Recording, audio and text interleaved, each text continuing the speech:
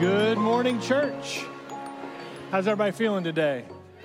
All right, good. Well, we are in a series entitled, Then I Met Jesus, and we're talking about ways that Jesus meets folks in the scripture and how he changes their life.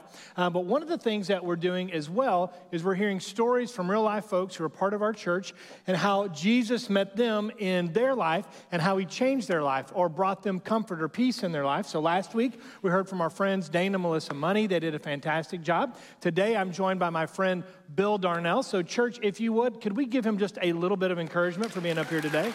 Thanks a lot. Thank you. So, Bill, I am excited for you to have the opportunity to share your story today with our church.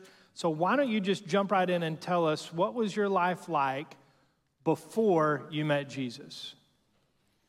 Well, I'd like to go back to my childhood, because that's a real important piece for all of us, of course. But when I was young, my father was an abusive alcoholic, and it was really bad at the house. But there was also like pornography everywhere, no discipline kind of a thing. And Mom eventually divorced him and remarried who is now my stepfather, who adopted me and I love very much. But there was a lot there that happened from birth to 11 that stayed with me all the way through high school, through college, into my adult life. Because what I modeled was my father. I had addictions, including porn addiction. I didn't respect women at all. I didn't respect myself, and I didn't respect men. So basically, I didn't respect anybody.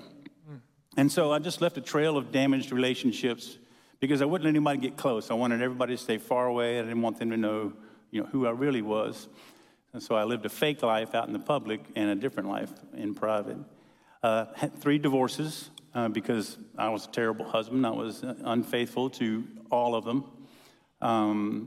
And after the 3rd wife left me, my sister-in-law, who's a Christian, she was married to my brother, who was also a non-believer, because when we were raised, there was, in both families, with my father and with my stepfather, there was no church, there was no Jesus, there was no Bible, there was no prayer, there was none of that. But my sister-in-law was a Christian, and she invited me to church because I was just hurting. I just felt like, I just was a complete failure with a wife that left me for another man. And so I go to, it's a Methodist church, so I go to the church. This is actually in Alabama. And the sermon that day was how to have a great marriage with Jesus Christ in your life. And so I just cried the whole service. And I suppose there was an altar call, but I don't remember it. I don't remember an actual altar call. I don't remember getting up out of my seat. This is the truth. But it was a lot like this with some steps. I remember hitting my knees at the steps, crying, looking for a box of Kleenex. I was a complete mess. And the pastor comes over and kneels. I was the only one up there, and puts his hand on me, and he says, "What is hurting so bad?" And I said, "My wife left me." And he didn't know me, of course. I said, "And I want her to come back." And he said, "I can't promise you that your wife will come back." He goes, "But what I can promise you is if you'll accept Jesus Christ, he'll change your life." So I gave my life to Christ right there. Amen. Yeah. Okay, so you gave your life to Jesus Christ in that moment, but the change wasn't like instantaneous. And you were kind of sharing that in our first service. So just tell us, how did your life begin to change? What began to change it after you met Jesus? I want to be real clear with the way I'm going to roll this out because I was really messed up. Jesus has changed me. My wife says, "Be sure you make that really clear." Jesus has changed me. It's good to have a wife, isn't it? Right. Yeah. Right. She's sitting right back there. She's coaching me, and so I was 40 years old. I'm in my middle 60s now. So when I look back at that Bill that planted the cross that day, I like to look at that as I put a stake in the ground. I don't recognize that man anymore. I'm not that man anymore. But when I would go to church, I would put on a fake self. Everything's great. God's good. Oh, man, life's good. But when I left church, I was still doing pornography and drinking and womanizing and the whole night. I had not changed at all. And it's embarrassing to say that, but it's the truth. I'd lived the previous 30 years that way, and it just followed me. And I was wandering, stumbling around church. I didn't even have a Bible. So I definitely wasn't in the Word. And there was a small group of men that had a Bible study. There was just 3 of them in there. And they saw me and invited me to that Bible study. And they were studying Hebrews. I never even heard of Hebrews. So I go in to buy a Bible, and it's unusual for me because I remember I stiff-armed everybody. I wouldn't let anybody close. I go to this Bible study, and after a few months, I'm reading Hebrews, and all of a sudden it hits me one day, man, I'm a sinner. I'm like a really bad sinner. That was the beginning of the change. You know what I mean? Obviously, when I gave my life to Christ, that was the catalyst. But this was the beginning of the change. So I went and I sat with the pastor, and he told me, Bill, statistics say that about 65% of people in the church are struggling with things like lust, pornography, addictions. He says it's a big list. So don't let Satan guilt you because he just wants to hold you there. Jesus wants to free you from that. And so pornography happens to be a battle that a lot of men fight. And he gave me a book called Every Man's Battle and some coaching. And with his help, I'm no longer addicted to pornography. So, amen. But I was still an infant in Christ, but an energetic infant, So I was ready to plug in and do things. So the pastor made me the men's ministry leader, which was shocking. That was back in the day of Promise Keepers, if any of you guys in here have ever heard of them. So it was easy. I just drug people to Promise Keepers. And then he made me chair of the staff committee. And so I think he was giving me that responsibility to grow me and to show me that he had faith in me, and he exhibited Christ's love for me in that way. And so I was growing, but I still wasn't in the Word. I still wasn't reading my Bible at home. I didn't have quiet time. I wasn't growing in my knowledge of, and I know that coming to Christ is more than just the knowledge, but I wasn't studying it. So I wasn't working on my relationship with Jesus until 2009 when I had a sister here in Houston that had terminal brain cancer. She would not move to Alabama so I could take care of her. So I quit my job and I moved to Houston and joined another Methodist church where the pastor was involved in prison ministry there, and he invited me to become part of prison ministry. And so that's 15 years ago. And I've been in 18 prisons. And I can just tell you, that is where I really started to grow. But it's also the same time in 2009 when I met my beautiful wife, Linda, who is back here. And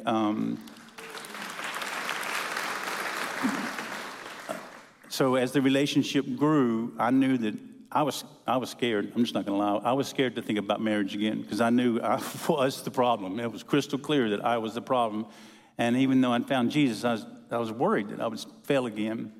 But our relationship grew. So in 2013, I moved over to this side of town so we could see each other more often, and that's when we started coming to H&W. And Linda reads her Bible. Let me tell you, that Bible is every color in the world because she highlights and she writes and she studies, and she helped me to understand what that's like. And so I don't know how many times I read it cover to cover, but that became a goal. And so I accomplished that through multiple versions of the Bible, but now I'm slowing down and letting the words soak in a little bit. I don't need to power through the Bible in a year, just slow down. And so there's been transformation there. And you saw it because you let me be men's ministry leader here for a couple years. But I was also acting as a volunteer chaplain in a prison in Navasota. There's 2 prisons in Navasota. And we were planning a church there. Our first Sunday, we had 37 people in the first Sunday in that church. And so Steve encouraged me to get my master's, which helped me understand a little bit better about pastoral care, and was ordained here by H&W, and that church plant exploded. I can tell you, Steve, I don't know how many hundreds of people have come to Christ at that church and how many people we baptized. Steve would come and preach. But one of the things that I see Linda doing, because she goes in now, tomorrow, my wife is going to be in a prison full of murderers and all kind of bad people, that she is famous for her banana pudding. She'll have a bingo game and bring in banana pudding for 100 guys, and pure love, pure hospitality. They don't understand why Linda does it, but they know one thing, that banana pudding. You want to be on the list to get invited for the bingo. And so Jesus completely changed me, but I'm still growing. I still have issues that I'm dealing with, right? I mean, I don't suppose on this side of heaven I'll ever be done with all the issues, but I'm completely different from the man 40 years ago, at 40 years old. Amen. So, yeah, thank you, Lord. So if there's a 25-year-old version of Bill sitting out here, or the female version of Bill sitting out here, and they're listening to your story, and you could give them any kind of advice, what would you say to them right now? You know, so you've heard a little bit of how messed up I was, and that I'm still working on those things. I got a guy that I've known for 13 years in prison. His name's Darian. And so I want to give you something that Lynn and I see often, which is a way extreme, harder case that never thought God would forgive him. He was 5 years old. His mom was a prostitute. He never knew who his father was. It's a hard story.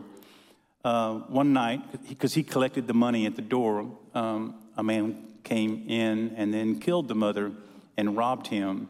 And so his uncle took him into the gang. And when Darian was 10, he killed his first person. And he'll tell you he didn't know how many people he's killed because he didn't go check to see if they were dead after he shot them. But he was angry at women because he felt like his mom abandoned him. And he was angry with men because of what they did to the mom. And so he hated everybody, which I connected with because I didn't respect anybody. You know what I mean? And so one weekend, Darian gave his life to Christ. And that was 12 years ago. And he is a changed. He can look back and the hate's gone. The unforgiveness is gone. He's accepted forgiveness. He's forgiven people. And he walks around smiling. He's in all of our Bible studies. He attends church every single Sunday. He's a changed man. I would have that man as my neighbor, no matter what he did in the past. Amen. So if God will change me, and if God will change Darian, whatever it is you're dealing with, I promise you, because I'm living it, God will change you and will help you. Amen. Amen. Love it. Now, I don't know if they're here today, but one thing I just want to add on to the story. So Bill, after he came to faith, we don't have time to go into this whole thing, but his mom, Julie, and then his stepfather, Glenn, how old were they? They were 78 and 77. 78 and 77, both came to faith and were baptized here at Houston Northwest. That's right. After they saw what God did in his life. And and they didn't understand why we would go into prison. They just didn't understand it, and a lot of people don't understand that. And so if you're wondering why we do that, I would love to talk to you. But God, through nothing that we did, through nothing that we did, God changed the hearts of my parents. They came to church one Sunday because we basically begged them. And like Steve said, it's a long, great story. 6 months later, we're baptizing them and that kind of thing. So God never stopped pursuing my parents regardless of anything else in life. You know, that's the beautiful thing. He didn't stop pursuing me no matter how messed up I was, and he never stopped pursuing my parents. Amen. Thanks, Bill, for being with us today, church. Let's thank him.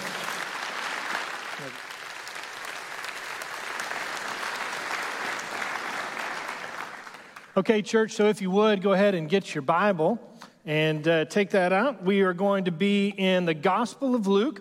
We are in Luke chapter 5, and we are going to start in verse 27. Luke chapter 5, verse 27. Now, what I want to do is I just want to pray for us and ask God to meet us in this space as we open his word today. Lord, thanks for changing Bill, and by extension, changing many others. And Lord, today I pray, would you meet us in this space and change some people today? And then let us, by extension, see many others changed. God, we love you. We thank you for all that you give, for who you are, Lord. We love you. And we ask this in the name of Jesus by the power of the Spirit. Amen and amen. Luke chapter 5, starting in verse 27, reads, "After this, Jesus went out and saw a tax collector named Levi sitting at the tax office, and he said to him, 'Follow me.' So leaving everything behind, he got up and began to follow him. Then Levi hosted a grand banquet for him at his house. Now, there was a large crowd of tax collectors and others who were reclining at the table with them.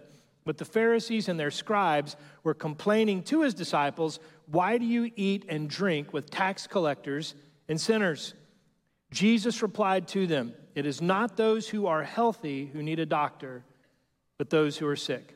I have not come to call the righteous, but sinners to repentance." This is the word of the Lord. Last week, we talked about those of us who may have been raised in church, who are insiders that needed a fresh introduction to the gospel. Today, we're going to talk about those like Bill, who at one point were on the outside, but then were brought into the kingdom. Today, we're going to talk about the way that that happens, and it is through the scandalous, generous hospitality of our God. One of the things that's beautiful about Bill's testimony is it is how God's love broke into his life, even though it seems completely impossible. And today what I believe is that there are some who are in this room who need God's love to break into their lives, but they wonder if it could actually happen to them. They're the people who say, well, if I walk into the church, the building will fall in on me. Or if I walk into church, lightning's going to strike me. What I want you to hear today, if you are sort of sitting in the seats, hiding, thinking that you fit that category, God wants to speak to you today. What I want you to know is that God wants to extend radical, scandalous hospitality to even you. Today's story is about the calling of Levi. Levi is also known as Matthew, the same person who wrote down the Gospel of Matthew. And there's a famous painting that recounts his call by Jesus. It was done by an artist named Caravaggio. Caravaggio's painting, called The Calling of St. Matthew, demonstrates the moment where Jesus reaches out and encounters Matthew at a tax booth and calls him. And you see Jesus there below the open window, light streaming over his hand, Jesus in the shadows, but his hand barely lightened, reaching out to Matthew. And you can see Matthew there pointing back at himself saying, "Who? Me?" This painting demonstrates a moment where his life was changed, and I want us to see how that happens for people here today who think that they could never be called. And this is the first thing I would have you hear, is that God will show you that he wants you by demonstrating stunning hospitality, the stunning hospitality of God. In verse 27 and 28, we see Jesus walking by this tax collector booth and calling out to Matthew. One of the most surprising things about having faith in Jesus is the day that we discover that we actually don't want the very thing that we think that we want. So, Levi, the tax collector, he's probably thought his entire life that what he wants is money. Because you would only become a tax collector if you wanted money, because you would be rejected by all of your friends. So Levi is a Jewish name, but he was collecting taxes for the Romans. That meant that he betrayed his own people, but he did it so that he could have as much money as possible. I'm sure that there's some of us in this room who have felt that way at a certain point in our life. We felt like if I could just have money, then I could be significant, I could have influence in the community. And so Levi, as a young man, made the decision to abandon his own people and chase down as much money as he could possibly get. So that's what he decided to do. But then there comes a moment where he looks around at life and he realizes, I've got all this money, I've got all this influence, but I have no love. Who are the people who surround a tax collector? Just other greedy people. There's no one who actually cares for him, who loves him, who actually wants to receive him, who wants to have community with him. There's no one like that in Matthew's life. And on that day, the day when he's feeling the lowest, I even wonder if Levi had seen Jesus around town doing things, teaching of God, performing miracles, if word had come to him about who Jesus was. And in that moment, Jesus calls him. I mean, the story is so short, but Levi just seems to get up and move from his table immediately. Why? Because he had discovered that the thing that he thought he wanted was not what he actually wanted. And today, I bet there's some of us in this room who thought that we wanted something, but discovered, maybe even right now, that we wish we had something else. Let's go back to that painting by Caravaggio, The Calling of St. Matthew. There's a cool detail in this painting that I love. If you notice the painting, you'll see Jesus extending his arm, his hand there. Now, he's not pointing with one single finger, which is kind of what you would anticipate, that he would be pointing right at Matthew and say, you're the one that I want. But you don't see that. It's almost like his hand is in the act of opening, like he's about to point to Matthew. Now, you've probably seen this other painting that I'm going to show you. This is a detail from the Sistine Chapel. This particular detail is known as the creation of Adam. This was painted by Michelangelo. And so we see there the outstretched pointed finger of God touching the outstretched hand of Adam. And it's in that moment where God is putting life into the body of Adam. Now, Caravaggio, historian, painter, genius, he did something that you might miss at first. But if you zoom in on a detail in that painting, you will notice that Jesus' outstretched hand is a mirror image of the hand of Adam from the Sistine Chapel. So what's Caravaggio trying to say? He's saying Jesus is the second Adam. He's the one in whom all life has been redeemed. Now, what you would expect then is to see a finger reaching out to touch it like you would see in the Sistine Chapel, but we don't see that. We don't see an outstretched finger pointing, but there is actually a finger that points in that painting. It's just pointing back at Matthew, right? So what's happening in that moment is Jesus, the second Adam, extending his hand saying, I will choose the place now where the life of God that has entered me will enter someone else. And who does it enter? It enters into Matthew. The one who ought to be rejected is welcomed at the table of Christ. Amen. It's there in that moment that he discovers the power of the radical hospitality of Jesus. Now, hospitality is something that we tend to think of with regards to our friends or when we're throwing a party. The gospel message is this: God shows hospitality to the people we would categorize as enemies. I'm going to say that again. The gospel message is God showing hospitality to those we would categorize as enemies.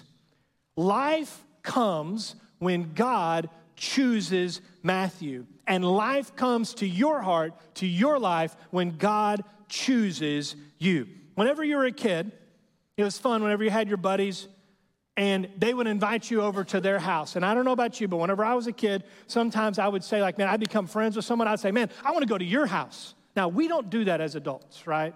We don't go up to people and say, hey, I want to go to your house. You know, that would be rude. But when you're a kid, that's what you say. And what's happening here in this moment is Jesus extending his hand, selecting Matthew, saying, I want to honor you by coming to your home. That's the way that hospitality and honor worked in the ancient world, was that to go to someone's house was a sign that you honored them with your presence. To sit in someone's house was one of the greatest acts of honor that you could bestow. And so God demonstrates hospitality by becoming flesh and sitting at the table of someone who would be hated and despised in his own community. He demonstrates radical hospitality. This is, of course, what the incarnation is. The incarnation is God's most radical act of hospitality, where he says, I won't just sit with Matthew, I will sit with anyone in the human race who wants me to be part of his or her life. The Greek word for the fear of strangers is the word xenophobia. The word xenophilia is the opposite of that, which literally means the love of strangers, but it's translated in the New Testament as hospitality. Xenophilia, loving strangers, hospitality, that's the gospel. Welcoming the people that others would shun and saying, God believes that sitting at the table with you is the thing that demonstrates his very heart. The scandalous hospitality of Jesus is that he invites people to the table that we think shouldn't be there. We've probably got a short list of folks that we think, well, God can invite some people, but now those folks over there, they don't belong at the table. And what Jesus would say is, I threw that list away the day that I became human. Levi knows that he shouldn't be allowed to follow Jesus. Levi knows he's not a person of incredible faith. He's been bilking people and betraying his neighbors for years. He's doing the opposite of loving his neighbor, and yet whenever Jesus calls, he stands up and follows him because the thing that he thought he wanted was not what he wanted at all. He wanted to be loved, forgiven, received, and accepted by God. This is what the gospel is. God invites you into life by giving you the thing you actually want. Unconditional, fully expressed love and acceptance. Now, this kind of radical hospitality does something. Specifically, it does this second thing we'll see in verse 29. It begets even more stunning hospitality. In verse 29, we read, Levi hosted a grand banquet for him at his house. Now, there was a large crowd of tax collectors and others who were reclining at the table with them. If you were going to throw a party for Jesus, who would you invite? The deacons from church? That's not what Levi does. He says, I know the people who need to know Jesus. It's all the other tax collectors. And so Jesus sits down and has dinner with the very people that most religious folks in town would say, whatever you do, stay far away from that crowd. There's a lot of hand-wringing today about the future of the American evangelical church, and rightfully so for a lot of reasons that I don't have time to go into today. And I can't fix that from this pulpit, but I would tell you, if there is one thing that I think that we could do as a church that would fix a lot of our reputation and evangelism problems, it would be this: that we would actually practice the scandalous, radical hospitality of Jesus in our own homes. Amen. That we would welcome people. Yeah, we can clap for that. We can clap for that. That we would welcome people to our tables in our own homes that would raise the eyebrow of our Instagram followers.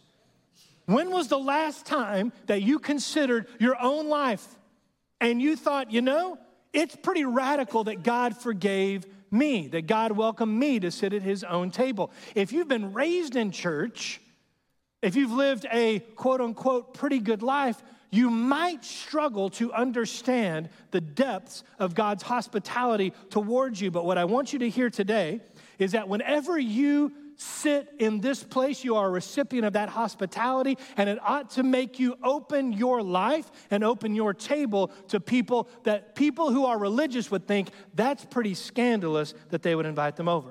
Now, don't get me wrong. It's good to have your friends over.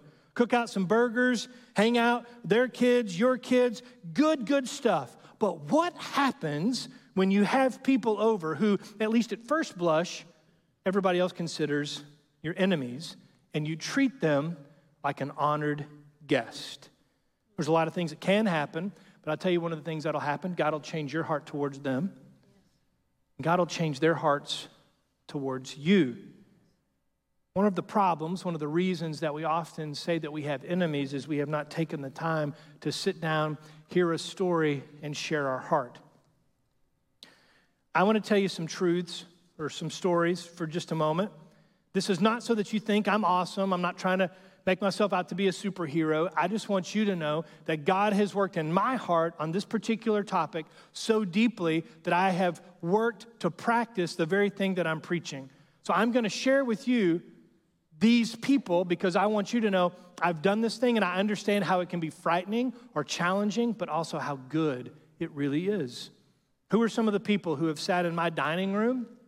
Well, the leadership of the mosque off Old Luetta gathered around my dining room and had dinner with me and my wife, and she prepared for them.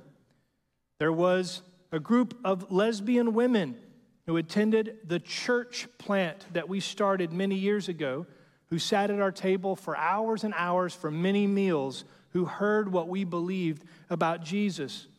A rabbi and his wife who've heard us testify to the goodness of God sitting at our table. Teenagers uninterested in faith, adults skeptical in faith, a person who used to be a believer but became jaded. Here's the thing, this is again, not so that you think that I'm great, but so that you will hear me when I tell you this. The space where they listened to the gospel of Jesus was not me standing on a platform. It was sitting in a chair across a table. And if we will not open our own hearts and our own homes to the people that we believe to be our enemies, I believe we are stopping short of the radical, scandalous grace, the hospitality God showed to us. A lot of us learned kind of formulas, ways to share the gospel whenever we grew up in church. And I want to just tell you right now, those formulas are great. They're helpful signposts in a conversation. But many of us have convinced ourselves that we can't have those people over or into our lives because, quote unquote, we wouldn't know what to say. Poppycock. There's a Holy Spirit and He's in you. Amen. Here's what happens. You have people over. God will give you the words that you need to say. And if you don't know the answer, you know what you can say? I don't know, but I love you anyway. Sometimes it's not what you say, it's how you live. And if you will extend that kind of grace, people at least can say, well, I don't know about those crazies they show on TV, but the Christian I know lives like Jesus.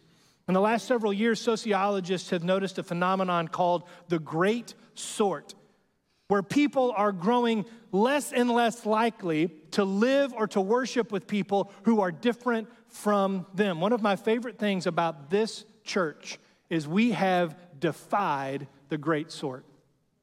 We have people who look very different, have very different backgrounds, very different political views, who gather together and submit those perspectives to Jesus. Most people right now are changing states and houses of worship to be near people who look just like them. But I believe that the radical grace of God as manifested in hospitality will challenge that mindset in us to the place that we will be willing to be shoulder to shoulder with people who may be different but are called brother and sister.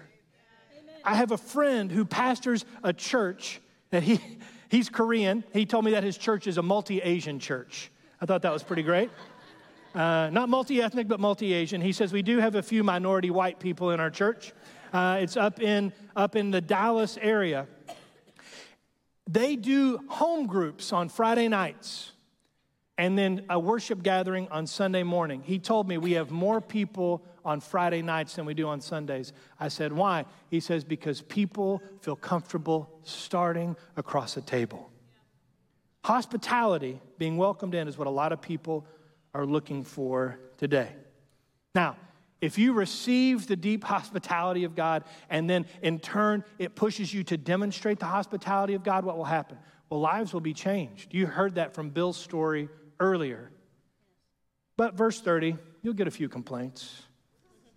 The Pharisees and the scribes were complaining to his disciples, why do you eat and drink with tax collectors and sinners? They weren't just asking questions, they were complaining.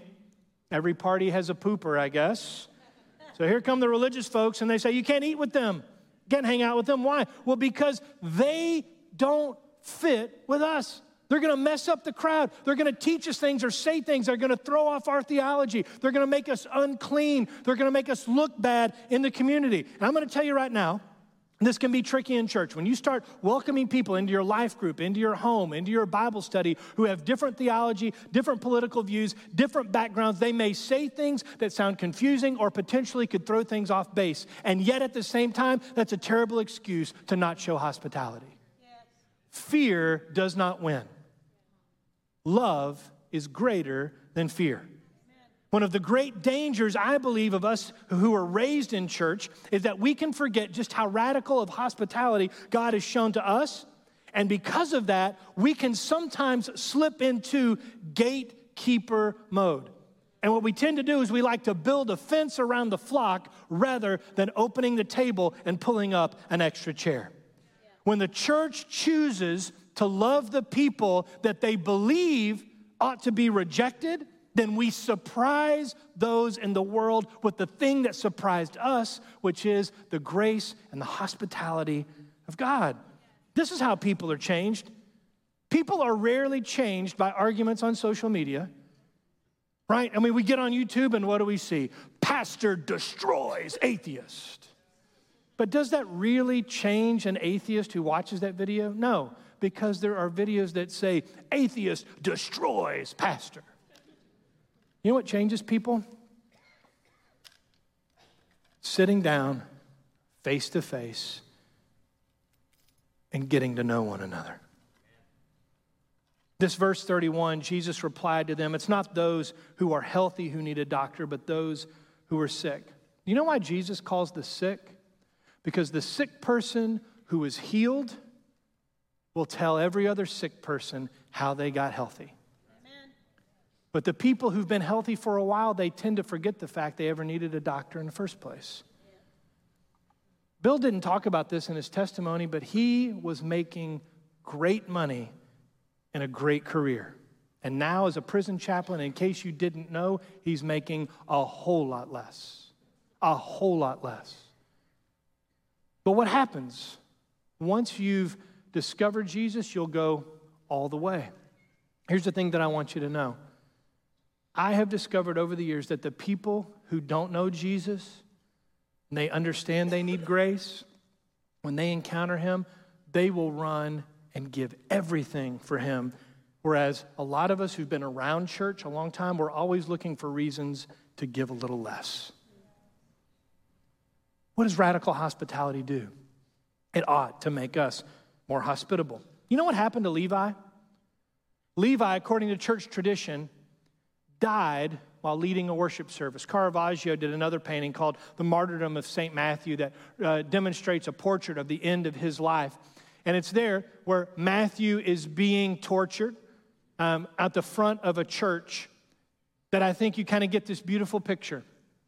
Levi, the tax collector, started his ministry because Jesus met him in a moment right before a banquet. His ministry started with a meal, right?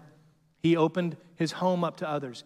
And then the very last act of Levi's ministry was presiding over the Lord's Supper table. It was presiding over a meal. Beautiful bookends to his faith journey. And what I want you to hear today is that if you think you're so messed up that God couldn't receive you and God wouldn't use you, what I want you to know, you might be stunned to discover what God has done with people like that across the last 2,000 years.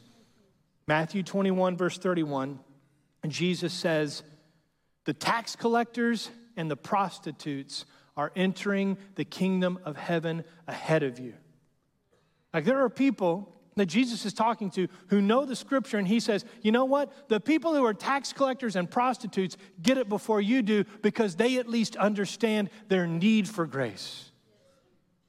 Some of us today, I think, need to be reminded just how deeply we've been graced today.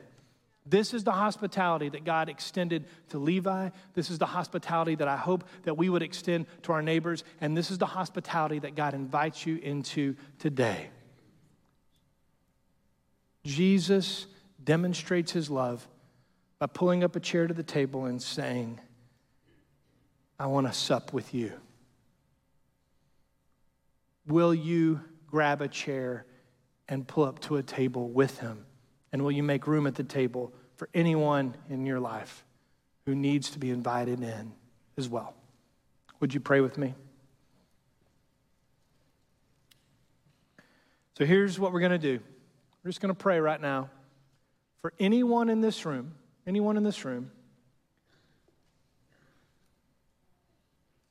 who might consider themselves like Bill to be too far gone.